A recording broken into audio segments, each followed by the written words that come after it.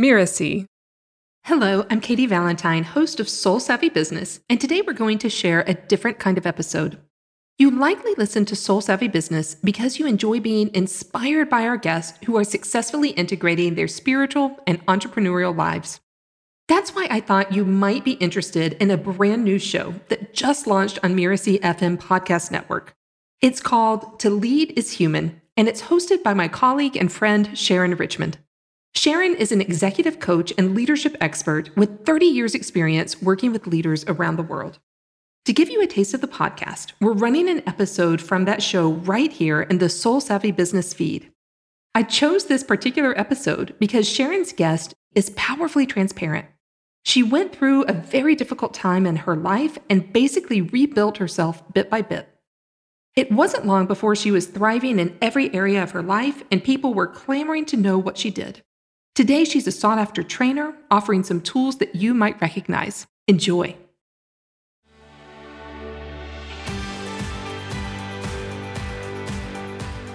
I checked all the damn boxes, but I am so alone, and I'm so unhappy. I'm burning myself out. And when I started looking at my fears, going into the shadows, sharing it with others, the very thing that would be a nightmare for most people in the workplace, is the very thing that led me to my dreams. I'm Sharon Richmond, and this is To Lead is Human. For more than 30 years, I've run a business called Leading Large. I help C-level executives expand their impact, clarify their priorities, energize their organizations, and build cultures of accountability and respect. In this podcast, we help you envision how to supercharge your leadership by blending the art and science of leading with intention. I talk with top business leaders who exemplify the principles of leading large. They know that as leaders, the influence they have comes with an equal measure of responsibility. These leaders not only deliver stellar value to their customers, clients, and stakeholders, they prioritize building organizations that provide purpose, meaning, and a healthy environment for their employees. We learn from the challenges and successes they've experienced on their human journey. My guest today is Shalini Verma. Shalini was named to Crane Magazine's Tech 50 Top Technology Talent. She's a high-energy leader at Google, where she helps to bring products to life through the Global Developer Tools and Frameworks team, where she's won several awards. Shalini is an MIT-trained engineer with an MBA from Harvard Business School. She's had a rich and diverse career with management roles across functions from supply chain and procurement to product management, to machine learning and developer tools. Shalini has described her own progress as taking roles that become more sublime, meaning they move from process to product to leadership. I was very excited to have Shalini come onto the show because she is such a passionate person about the self-awareness necessary for leaders to become excellent in what they're doing. And because she's so deeply committed to building an organization inside Google where her employees are fully engaged and feel really motivated. So as you listen to our conversation, here are a few topics I suggest you tune into. 1, what was happening that caused Shalini's great skid? And have you had an experience like that? The second thing is, how did she translate what she learned about herself and what she practiced with her family into day-to-day workplace conversations with her team members? And what was the impact that had on them? Welcome to the show, Shalini. Thanks for having me. I'm so excited to have our conversation today. So I was wondering if we could start with, Shalini, can you help our listeners understand a bit about your current role at Google and what your team does? Sure. So at Google, I lead teams of program managers, and we work with engineering, product management, UX teams to create and evolve developer tools and frameworks. So a lot of what we're doing is helping the developers of all the products we have at Google. You think about it, YouTube, search, maps, and we're creating and evolving tools that allow that development process to become faster, easier, higher quality. So that's my day job. But I would say a lot of what I do is really about bringing, in the leadership itself, high productive teams that create these great products. So that's a lot of the tools and techniques that I play with. That's great. I wonder if we can start. So how would you describe yourself as a leader? Good question. I'd say someone that can live true to self more and more. So I don't have a different role. Like I'm the same character at home as I am at work, as I am with friends or family. And so a lot of the masks and facades have kind of diminished and dissolved over time. I would say I'm a leader that embraces like my whole self. So my emotional state, like I'm very comfortable being vulnerable. So I can be empathic for that reason. Self-awareness is a really big thing for me. So probably like empathic, kind of attuned leadership style to both myself first and then to those around me. That's probably the simplest way I would describe it. I can imagine that you weren't always like that. So can you tell us a little bit about your journey to being a leader? Yeah, sure. So I would say, most of my career, so I started out, I lived in 13 cities growing up all over the world between the US, the Middle East, India. So I was always moving from place to place. I'm a traditional Indian family, so education was a really big theme, really important. So I was always, from very early on, chasing the grade, like grades, getting good grades, and like whatever it took. So I'd work like crazy, working hard. And it was a traditional immigrant family, so hard work. So I checked all the boxes. Good Indian kid. I went to good schools, got good grades, got to a great college, got to Google, got to like the brand, got married, had kids, right? I was checking all these boxes. So it was, that was kind of my journey. And I would say that when I finally kind of crashed and burned completely was when I, about 7 years ago, ended up just totally crashing and burning. All the things I'd normally done, I came to Google where there's very accomplished, ambitious individuals. They're all rock stars like I was. So you're kind of a dime a dozen. And I hit rock bottom hard, really hard. And that's when I kind of realized, like when I looked in the reflection of who I was, when I'd hit rock bottom, I realized not only was I failing professionally at that point relative to those around me and what I'd been used to getting in terms of reward and recognition, but when I looked around, it's like I had no connection with my kids. I checked the boxes that a parent's supposed to do, enroll them in things and get them good food and blah, blah, blah. But I had no depth of connection. And when I would ask them about their days, I would get one of 3 words: okay, good, and fine. Anything more than that would be what they would think of as an interrogation, basically. And even though I was always reading books about child development and brain development and leadership development. So I had all a big brain of knowledge, nowhere to apply it because I couldn't even get the door to open. So it kind of started there where I was like, wow, I'm feeling not just professionally, but personally. So it was like my all-time like lowest point. And I basically then, when I started looking in the reflection, I was like, wow, I don't even like who I see. This isn't the person I want to be. That must have been a really hard moment. It was dark. It was really a dark moment for me where I realized that what is it that I'm chasing and for what? It really got me asking the questions. Ultimately, in hindsight, you never wish that on anyone, but in hindsight, that was the best thing that happened to me because I realized like I'd always chased the grade. I'd lost the connection with myself, with my kids, with my family, with others. And it was just this miserable grind to the bottom. So that's how I've always been. I was kind of this kick-ass, take names, get shit done kind of a leader, right? It's like badass, kind of like the facade of like, I'm tough. I can work really hard. I can, 100 hours a week or whatever. And I can do an extracurricular and be like the president of the club. And, it was always about those titles and working really hard around the clock. So it started there. And then it was really like, my first goal then at that point was like, I don't think I can do this professionally. I'm just going to coast, I guess, like kind of mull at the bottom of the list here. And let me see if I can lean into my kids. So it really kind of started with trying to experiment with, can I at least develop a connection? I know they're stressed. We just moved to California. So my, they were 7 and 9 at the time. My older one was just starting middle school. He was getting bullied. My younger one was so anxious, he was like vomiting every morning before school. And I was like, oh my God, they are super stressed and anxious. And for me, it was nothing. I'd moved a dozen times. So moving was no big deal. But I didn't realize for my family, it was a totally different story. And it wasn't even until that moment that I was like, wow, like I can't even help them. And so it was kind of there that I started experimenting with a bunch of things. I'm like, let me just see what I can try. And finally, the thing that kind of worked, that cracked the nut, was I started tucking them in. Now, they didn't need to be tucked in. They're pretty old. 2 boys. I had 2 boys. But I started tucking them in. And someone I heard was Carolyn Mace, who's this medical intuitive. They can kind of read people's charges, she calls it, in their systems. So she was able to do things like she was working with all these like Harvard MDs where over the phone, she would say, this person has cancer. And they'd be like, no, this person's fine. We just did all the tests. 2 weeks later, they'd be diagnosed with cancer. And what she claimed was that she had this ability, she didn't know how, she had this gift to be able to read people's charges. So what she said from all of her work was that if you keep these charges, the emotional reactions, anger, sadness, fear, in your system, you don't release it, it will eventually turn into injury, illness, disease, which she was able to pick up on. And now we even know epigenetics. You pass it on multiple generations, this trauma or this charge. So I told my kids that. I was like, it doesn't have to be me. You can talk to your friends, you can go running, you can do yoga, you can talk to me if you want, but just find a way to release these things that happen to you during your day. So it kind of started there. And then it was just a series of experiments and play and trial and error, both in my personal life and in my professional life, that led to like so much learning and discovery. Yeah, I can hear the interweaving of the engineering and the business training all coming through in your experimentation description. So what was this like for you? What was this journey like?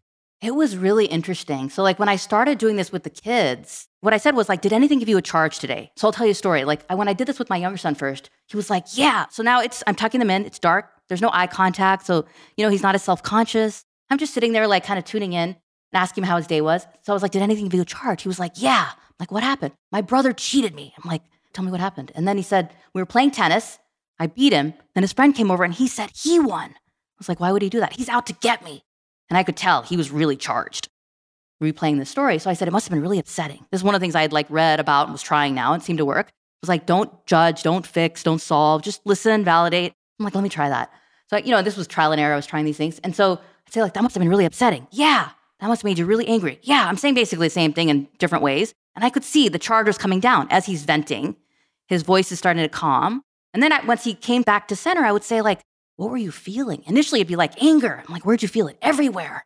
Then what I noticed over time was he would say, I feel the tips of my ears burning, or I feel a lump in the back of my throat, or I have a knot in the bottom of my stomach on the left side, really specific. And then they would say things like, I feel dishonored or humiliated or, angry, or what. They would be able to label the emotion much more clearly. And then they would even start doing things like he'd come home and say, Mom, I have a knot in my stomach. I must be stressed about something. I'm going to go sit down and meditate. So then we started releasing, and I was telling stories to them as ways to give examples, and I was releasing these charges. And we started seeing patterns, not just in other people, but in ourselves. So one thing that we started to do was when we come back to center, and I could start telling when they were back to center, then I would ask a question about and be able to reflect back on the emotion and sensation. Then we would play this game we called Sherlock Holmes, which is like, what do you think was going on for the other person to make them do that thing to you? So I did this with him for his brother. I was like, use your imagination, suspend your disbelief. And is there any other reason you could think of in your wildest imagination that he would do something like that? So he's thinking, he's like, well, it would be embarrassing if my little brother beat me. And he's like, I see his lip quivering. He's like, Mom. I was like, what? He goes, I might have done the same thing. And then he was about to start crying. And I'm like, it's all right, buddy. Don't worry. And I was like, how mad are you at your brother? He goes, you know what? I realized it's actually not a big deal. So it was kind of like those kinds of examples that we started to do with the kids. And then what started happening was like, I'd come home from work. And previously, let's say I had a bad day at work. Someone snapped at me or something happened. And I'd be snapping at one of them when I got home, And then they would be thinking like, Mom doesn't love me. What did I do wrong? What can I do differently? Or pay it forward. Now pick on his brother. Then his brother yells at his dad. His dad picks on me, right? We're like this reactionary like lifestyle that we're living. Then what started shifting was I'd come home and I'd snap at them. Then they'd say like, Mom, what happened at work? And then one of them would say like, let me get you a cup of tea. The other one was, put your feet up on tell us the story. Tell us the whole story. And it was like, we were telling stories to each other. They became like my counselors. Like they are honestly my greatest teachers, my kids. But basically it started like that. And this journey was amazing. I could no longer have to put a happy face on it. I no longer had to like have all the answers. I could be flawed and emotional and get all the things I chased my whole life, like deep connection with my children, the sense of belonging, having each other's backs. It was incredible. And my husband then would say like, because, they started sharing their darkest thoughts and their greatest fears and their dreams. My husband's like, what are you doing? How come they're telling you all this stuff? Like, tell me what you're doing. I want to do that. So then I started sharing with him. And then all of us started doing this. How did you start? Like, when did you start figuring out how to translate that to the workplace? So the way that it started translating in the workplace was through traumas. My husband had shattered his right leg in a ski accident. So he was in a pretty bad place. He's an ER doc. So he had to stop working. And one of my sons said, and we've been doing this probably a year at that point, this sharing of these emotions and processing the charges and, tuning into what was going on for other. And so, we'd gotten into the practice of it. And one of them said, Dad's in a pretty dark place right now. He's probably going to say things that are going to create all these charges in us because he's mad and he's scared and he's angry. What if the three of us kind of huddle and like release our charges so we can be clear for Dad because he really needs us right now? I was like, wow, let's try that. So we started doing that. I was sharing that with my staff at Google. And one of them was like, wow, I wish we could do that here. I was like, why can't we? Let's try it. So that's how we started kind of all these little experiments in the workplace. So this, on the face of it, Shalini, does not sound like the kind of thing that a bunch of engineers would really be necessarily open to. So maybe just for our listeners, kind of help people envision this picture of these engineers that you work with and these folks at this high-powered, high-achieving organization. What was that? How do you think that happened? I would be very open about speaking about things that were bugging me or that I was stressed about or that were challenging. And I would share experiments. And when they'd fail, I'd share the fails. And so it was like through kind of example of just, then my team started to do those things. And then they started to feel safer. And then their creativity and productivity was rising without actually focusing on the work. And so people started to see that and were like, more people wanted to join my team. Then even HR was like, what are you doing?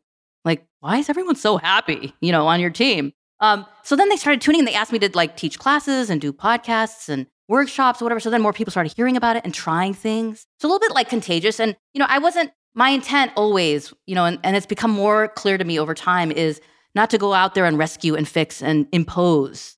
But really it's I just keep working on myself. And there's something about that. It's now more than ever, I hear people saying wow, whatever you have, I want, and the way you are with your team, how much you seem to be enjoying your work, how fulfilling, full of life you appear to be. So I want that. So people come for different reasons. Sometimes they're wow, her team is really productive. They're adding a lot of value. Whatever they're doing, I want more of. Other people are she's rising. She's getting promoted. She's getting really great reviews. People like working with her. She's getting all the strategic projects. I want to do that. So it's everyone had different motivations. But it wasn't me going out there and pitching it. I did that forever. That has impact. But a fraction of when I just stopped all of the trying to impress and impose, and instead just worked on myself. And everything else just started to flow totally naturally from that. It sounds like a really deep dive into self-awareness that maybe you weren't even aware you were starting to take. It's very much like that. I mean, it was it's so funny too, because, as I continue down this path, I keep looking in the rearview mirror because I'm just kind of trusting what's coming up for my intuition, my instincts. And as I clear what I called these transducers that used to be caked in mud, all these sensors on our bodies that are picking up signals, as I kept clearing them with all these different tools and techniques, I realized I could trust and honor more and more my intuition. So I don't actually know. I don't always have a plan. I don't prepare a whole lot. It's more about, I moved from how I used to operate, which I would characterize in Reinventing Organizations talks about this, predict and control, to sense and respond. So I don't have to carry a lot of baggage, do a lot of preparing. I just clear the instrument and then just kind of be receptive to what wants to happen in this moment. And it's such a much freeing way to live.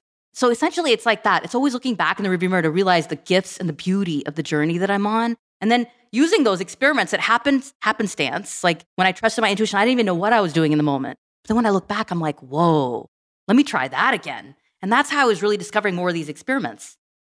That's really, really fascinating and really inspiring. I'm trying to put myself in the mindset of listeners who might not yet have had that self-awareness journey. And I'm thinking about the ways that ego can color and then really cover up a person in how they lead. And I wonder if maybe you have any reflections about that stage of your leadership. What was that more? Is it fair to call it more ego-driven leadership? Or is that not quite the right way to say it? In my case, I think that's true probably for everyone. The way I like to characterize it is, for me, most perfectly described by the Enneagram, which is a tool I think you're familiar with, a personality test, essentially. But it's a pretty powerful tool for kind of understanding the underlying why we think, feel, and do certain things, the underlying motivations and triggers.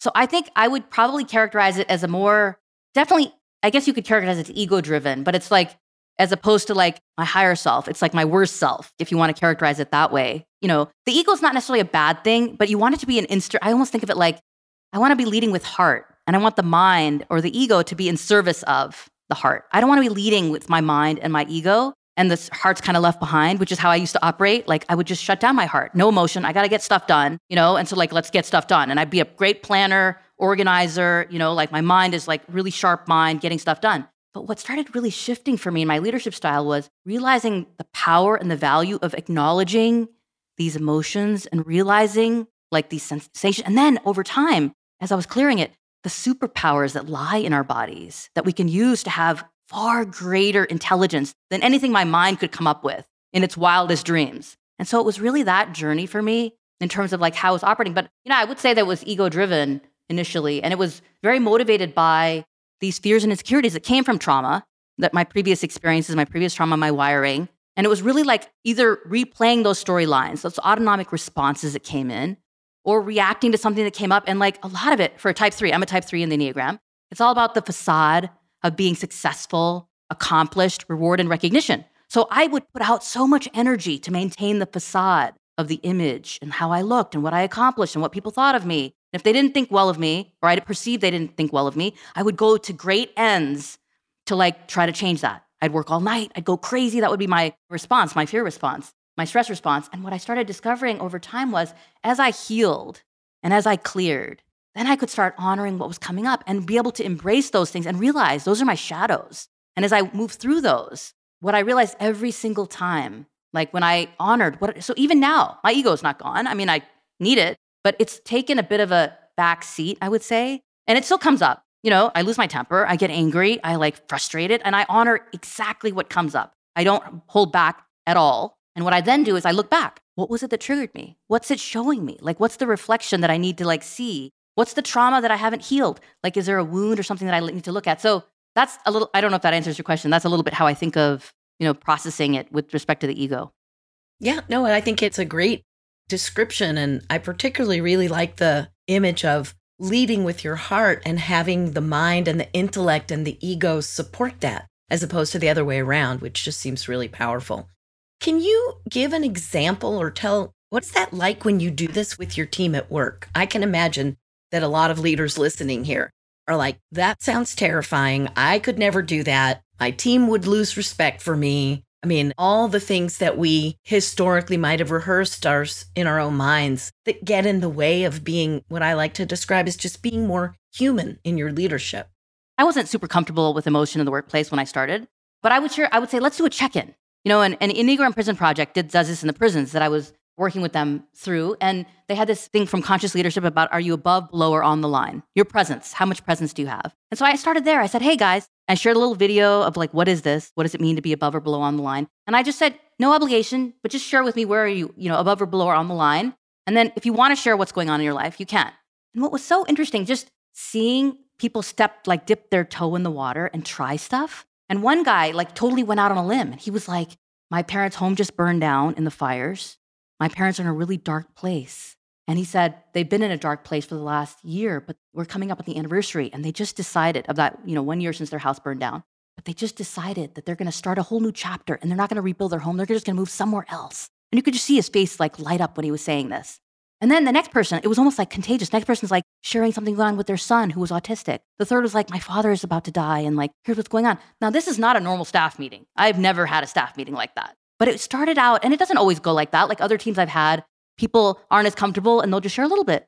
And then I'll set the example. I'll share something. And, I'm not going to share like my deepest, darkest secret in the first session, obviously. But I'll share something that's going on. I didn't get good sleep, so I'm below the line. Or I had an argument with someone that I was working with. Or, I'll share things that are like appropriate, but like starting to share the vulnerability. So that's one way that I tried it. Another thing that I tried was like, and I didn't realize the power of it till later, but it's a simple exercise managers can do, is I called it 2 minutes of silence, and it's like, just before we start the meeting, just go on mute. I set a 2-minute timer and I invite, there's no obligation, but I invite everyone to just pause in their day for 2 simple minutes and just tune in. Take some deep breaths if you want, tune into your body if you can. Now we know so much more research and the power of that.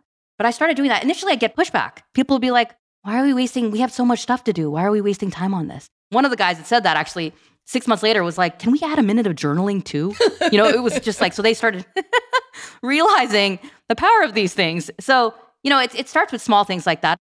So this is one of the harder parts of this kind of discussion, is to say, well, what are the business benefits that you've been able to see here? Because I know for a lot of leaders, they're like, yeah, sounds good. Okay, sounds maybe a little touchy-feely, whatever. Oh, those California people, I get that. But if we take away that sort of touchy-feely judgment of it, the next question is almost always, so how do you know it's working? What do you see as metrics? What business value is there? Can you share with us some of what you've seen and learned?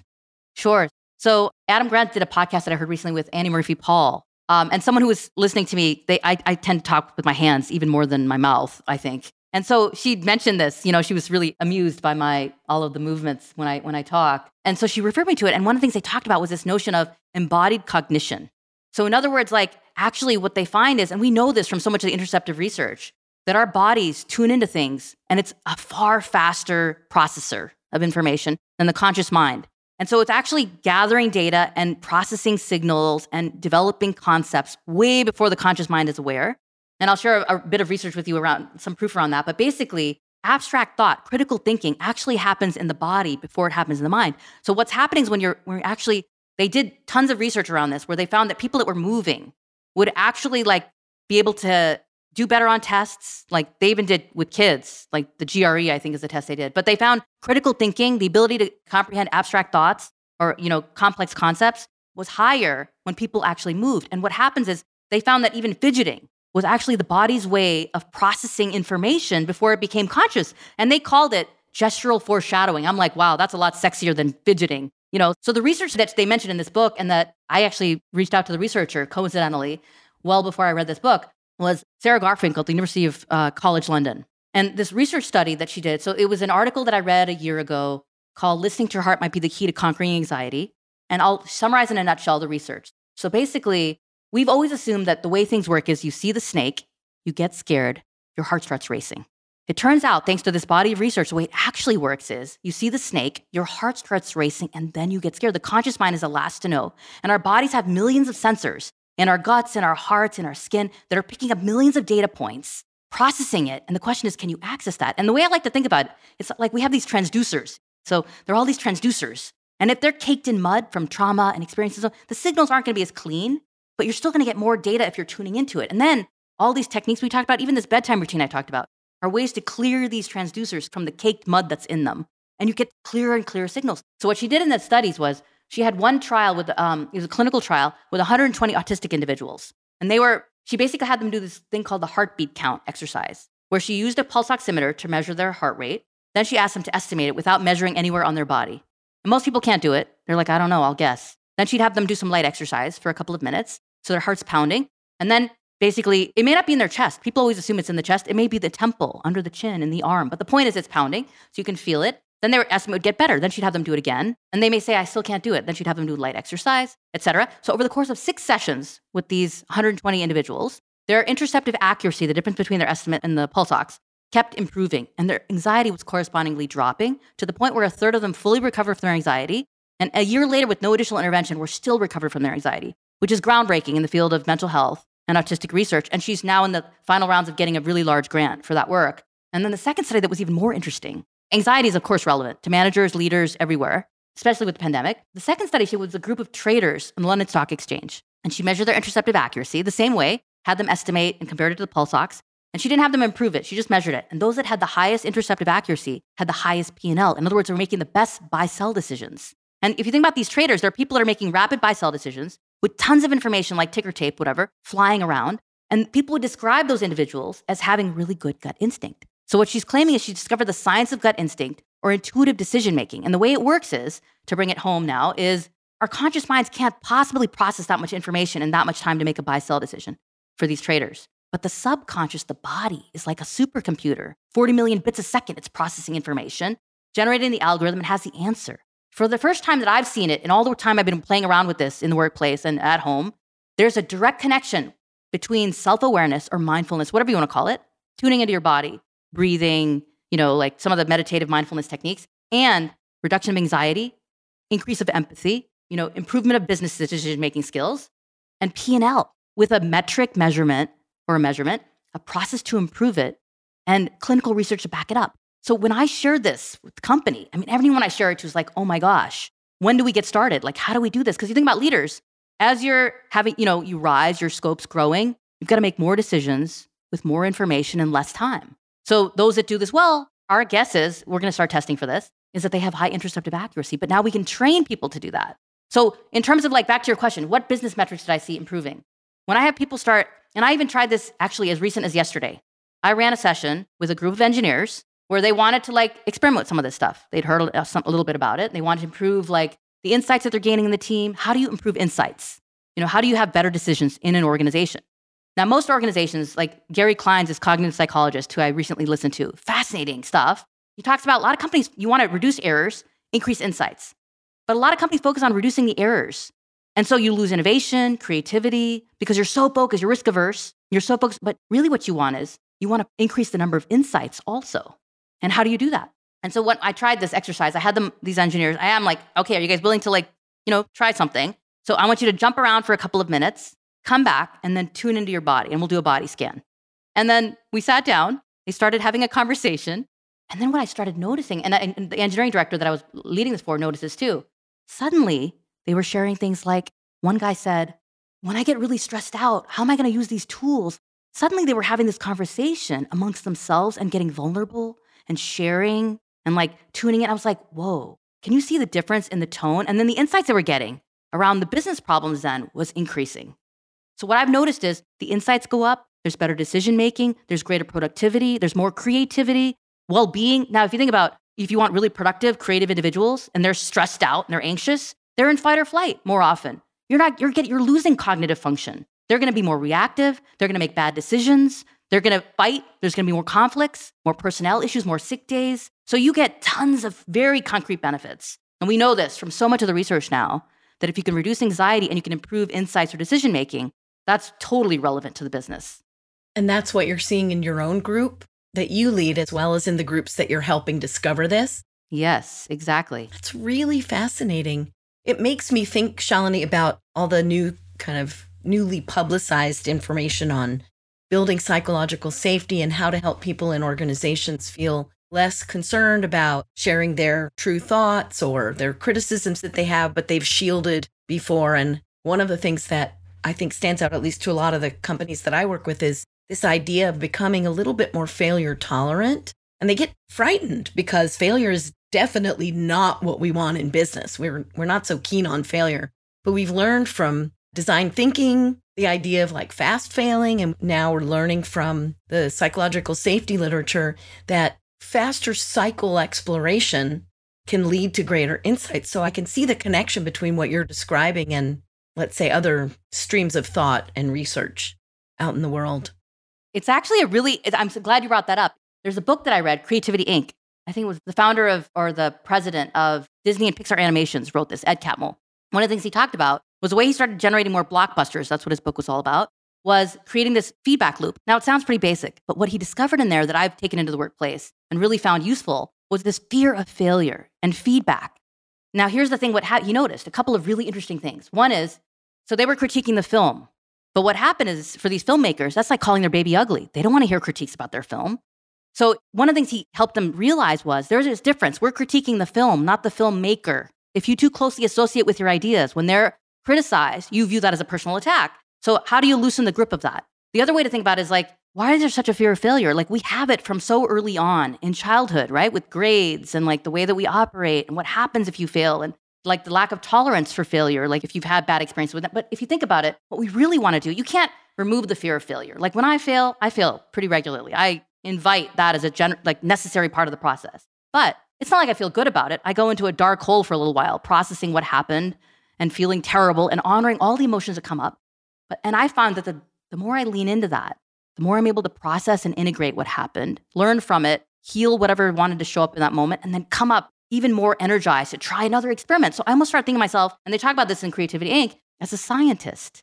You want to have a hypothesis, run a set of experiments. If and when they fail, it's just more data. You can reform your hypothesis, run a new set of experiments. When you talked about think about learning how to ride a bike. Okay, this is actually really interesting. When you learn to ride a bike, you don't tell a kid twist your right ankle and then move your right foot and blah, blah, blah.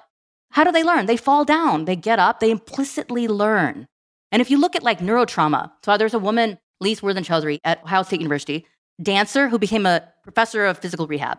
And if you look at all the latest in neurotrauma, spinal cord injury, one of the things they discovered in that was that when people start moving in ways that get them to flow states, like dance form, you're listening to music, you may notice this, or people start moving and you can get them into these flow states where the body is moving in ways that you could never explicitly instruct. It's almost like the body has an intelligence of its own. And what they found in neurotrauma was they were getting far greater healing in these patients that had spinal cord injury and strokes and so on, like nerve damage, when they were getting to these flow states and moving of their own accord. Implicit learning instead of explicit instruction. The most complex tasks are far better learned implicitly than explicitly instructed. And this, I think, is very true in leadership. And this is something that I bring into the workplace, which is if we can get people to start tuning into their own intuition, their insight, getting them into safe flow states, they will have the greatest development, learning, healing than anything I could ever instruct from the outside. So think about this. As a manager, this is so empowering. I don't have to have all the answers, just like a parent. Same analogy. I suddenly become the catalyst. I get out of the way and I enable them to find their own path and their own healing and their own discovery. And even if I tell them what to do, this is what I've discovered. You tell them what to do and they copy what you did. They're getting a fraction of the insight you got because this is what you needed in your moment in your journey. And when people start tuning into that for themselves, they discover far greater benefits from it than anything explicitly instructed. So this is a lot, I think, about what we need in the leadership, in terms of management and leadership. Which the story you were telling about kind of reflecting and learning, it's reminded me of an experience that I had working with a bunch of basic scientists at a pharmaceutical organization. It was all the medical leadership of this very, very large global pharmaceutical company. And they were critiquing each other's research. It was very personal and it was very negative and very aggressive. And over the period of time that we were able to help them look, same way that you described Ed talking about Pixar, if they could look at the research from a little different perspective, if they could get back away from it and detach themselves, they could give each other much more constructive feedback on the basic science design, on the research they were doing. It was really mind-boggling how quickly they were able to shift the way they looked very concretely at their portfolio review as a bunch of very senior physician researchers and shift and make some better decisions about how to evolve that portfolio of basic science products. They weren't even really products for the market yet. It was really just the very basic science piece. It was fascinating, and that I hadn't thought about that in quite a while. So that's the memory that came to me. The other thing that you were describing about fidgets, I just came back from an offsite with a client company that I've been working with, and I had asked the organizers in advance, so who's got the toys for the tables? It was 100 people in a room, first time they've been together in 3 years, and they all looked at me like, what? And I was like, oh, never mind, I'll bring those. So I ordered, a bunch of fidgets and put them out on all the tables. And this meeting, I'm not saying the fidgets are the reason, but the difference between putting the fidgets out on the table and the level of conversation and engagement, not for everybody, but for a lot of people, was very much more engaging. So I'm a big fan of that physicality and including movement, even if it's really small movement in business meetings where there are a lot of decisions that need to be made.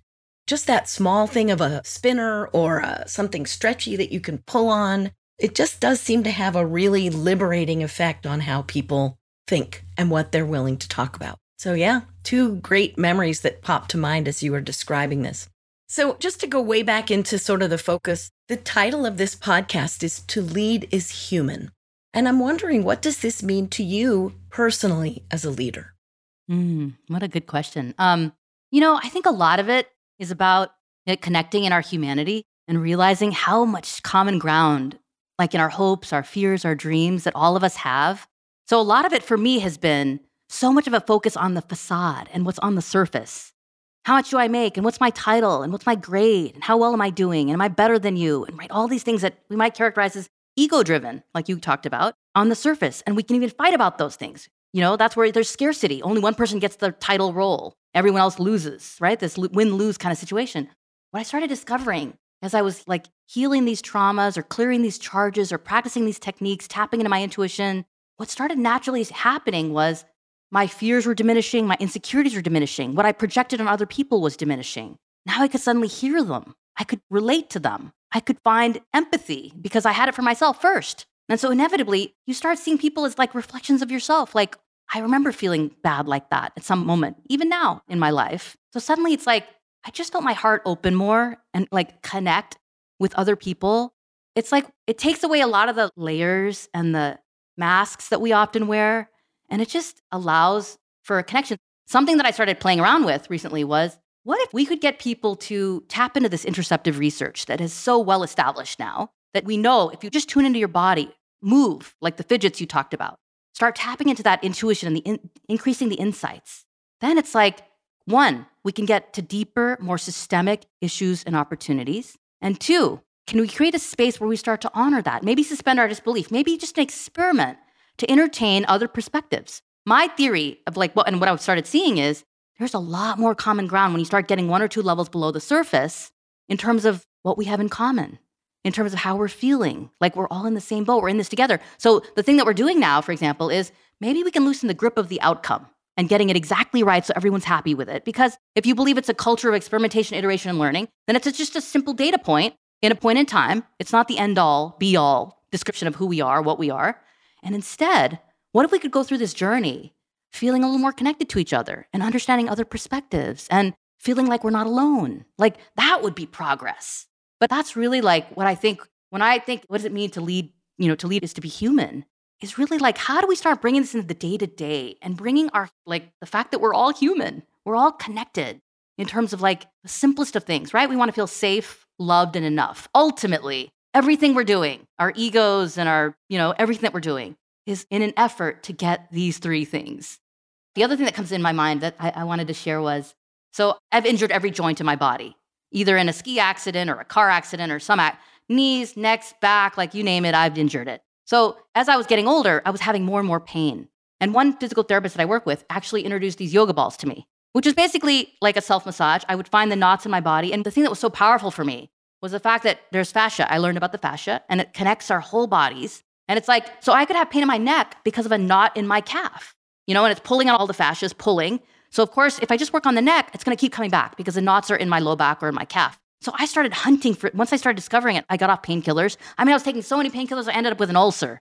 But I stopped taking painkillers because I was able to remove the pain with just removing these knots. And when I think of leadership and organizations, what I discovered was the same thing. If you go to the sources of pain and suffering in an organization and you don't run from it, you don't I don't want your best to make them brighter. That's what every leadership development program is all about. I want your worst. Give me your troublemakers, your misfits. There's a song that's coming up, but give me the folks that are causing the most toxicity and pain. And I've seen this, witness this for myself. When we go in there and work with them and hold space and hear them and support them and make them feel valued and appreciated, safe, enough, and loved, they're like diamonds in the rough.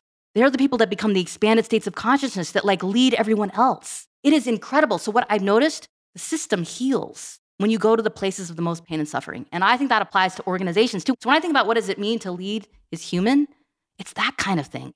What does it mean to be human? To go to people that are in pain, to have compassion, first for ourselves and then for others. So it is very much how I like to lead. Yeah, I can tell. And it seems like it's really been working for you, not just in your own groups, but so much so that, your job is not to be a trainer over there, but it seems like a lot of other leaders have been coming to you and asking, can you help this happen in my group too?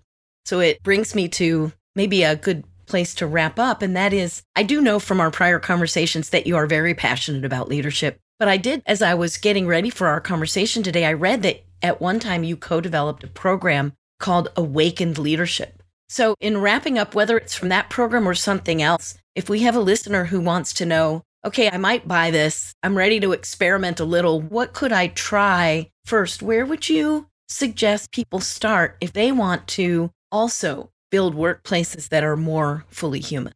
It all starts with self. I think the greatest learning for me is that all of the progress I've made as a leader, which has been exponential over the last few years as I focused on myself. So the first place I start, cut yourself some slack. We're so hard on ourselves, you might do, there's a great book, Untethered Soul talks about this, but it's if you were to think of the way we talk to ourselves and embody that as a roommate, how would you speak to your roommate? You would never say the kind of things we say to ourselves. And it's how would you speak to a child or a little brother or sister? You would never say the kind of things we say to ourselves. So it's I think the first place to start is just, give yourself a break. There's so much beauty and there's so much intelligence. And any view that varies from that is because of the charges and the lenses and the layers. And as we start to heal that, you will see the magnificence that lies within. And then that naturally will start to shine. Your vibrational frequency will rise. People will be drawn to you. The things that you want will resonate. The signals you pick up are going to be more resonant to the people around you. So you naturally become an instrument, a vehicle for creating safe spaces and leading. There's nothing to actually consciously do at that point. It's just to be. What a lovely place to end our conversation. So Shalini, where can listeners find out more about you and the work you're doing in this arena? There is a LinkedIn profile. So I welcome messages, ideas, insights. If people try things, I'd love to hear about it. I've been getting thousands of messages. So it's just people who are starting to explore and experiment. So I would love that. So if they just search for my name, Shalini Verma, Shalini Verma, they can find me. Thank you so much. I love what you're doing. Please keep listening as I share some next steps you can take on your own leadership journey.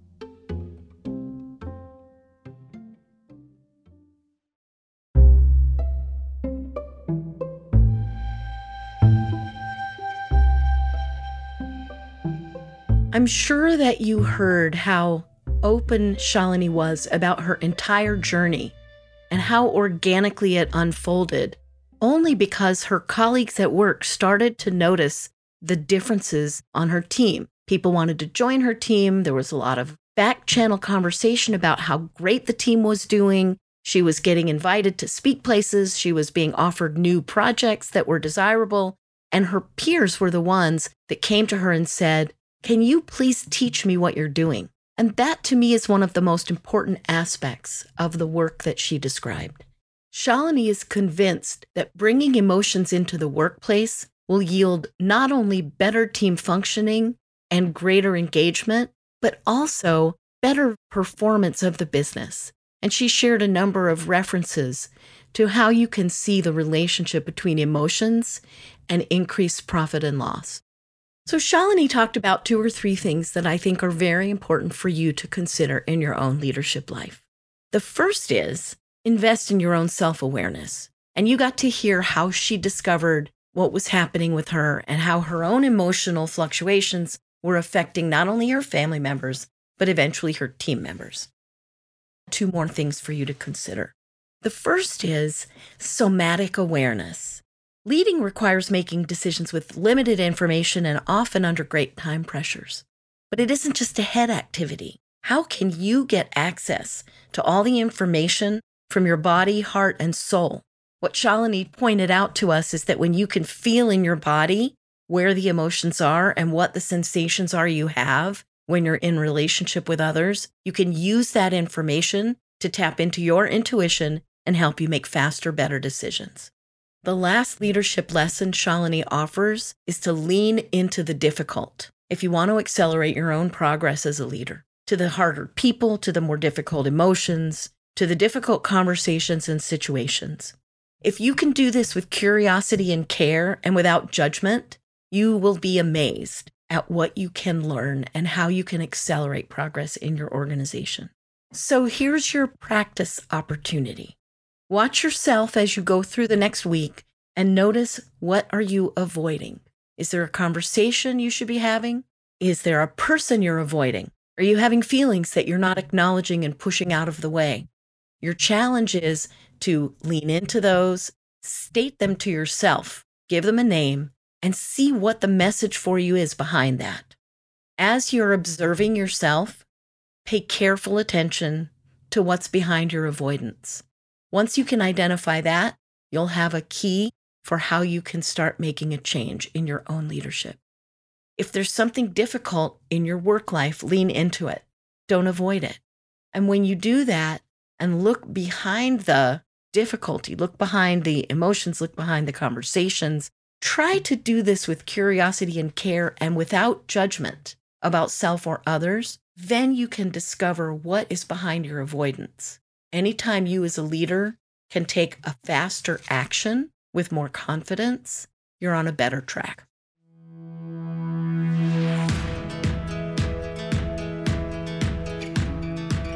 I'm Sharon Richmond, and this has been To Lead is Human. You can find out more about me at leadinglarge.com. That's LEADING large.com. To Lead is Human is part of the Miracy FM podcast network, which also includes such shows as Soul Savvy Business and Making It. This episode was produced by Cynthia Lamb. Jeff Govertson assembled the episode. Our executive producer is Danny Eny, and post-production was provided by Post Office Sound. So you don't miss any upcoming episodes, please follow us on Apple Podcasts, Spotify, or wherever you're listening right now. And if you like the show, please star us and give us a review, and tell your colleagues about us as well. It really does help out. Thanks so much for listening, and we'll see you next time on To Lead is Human.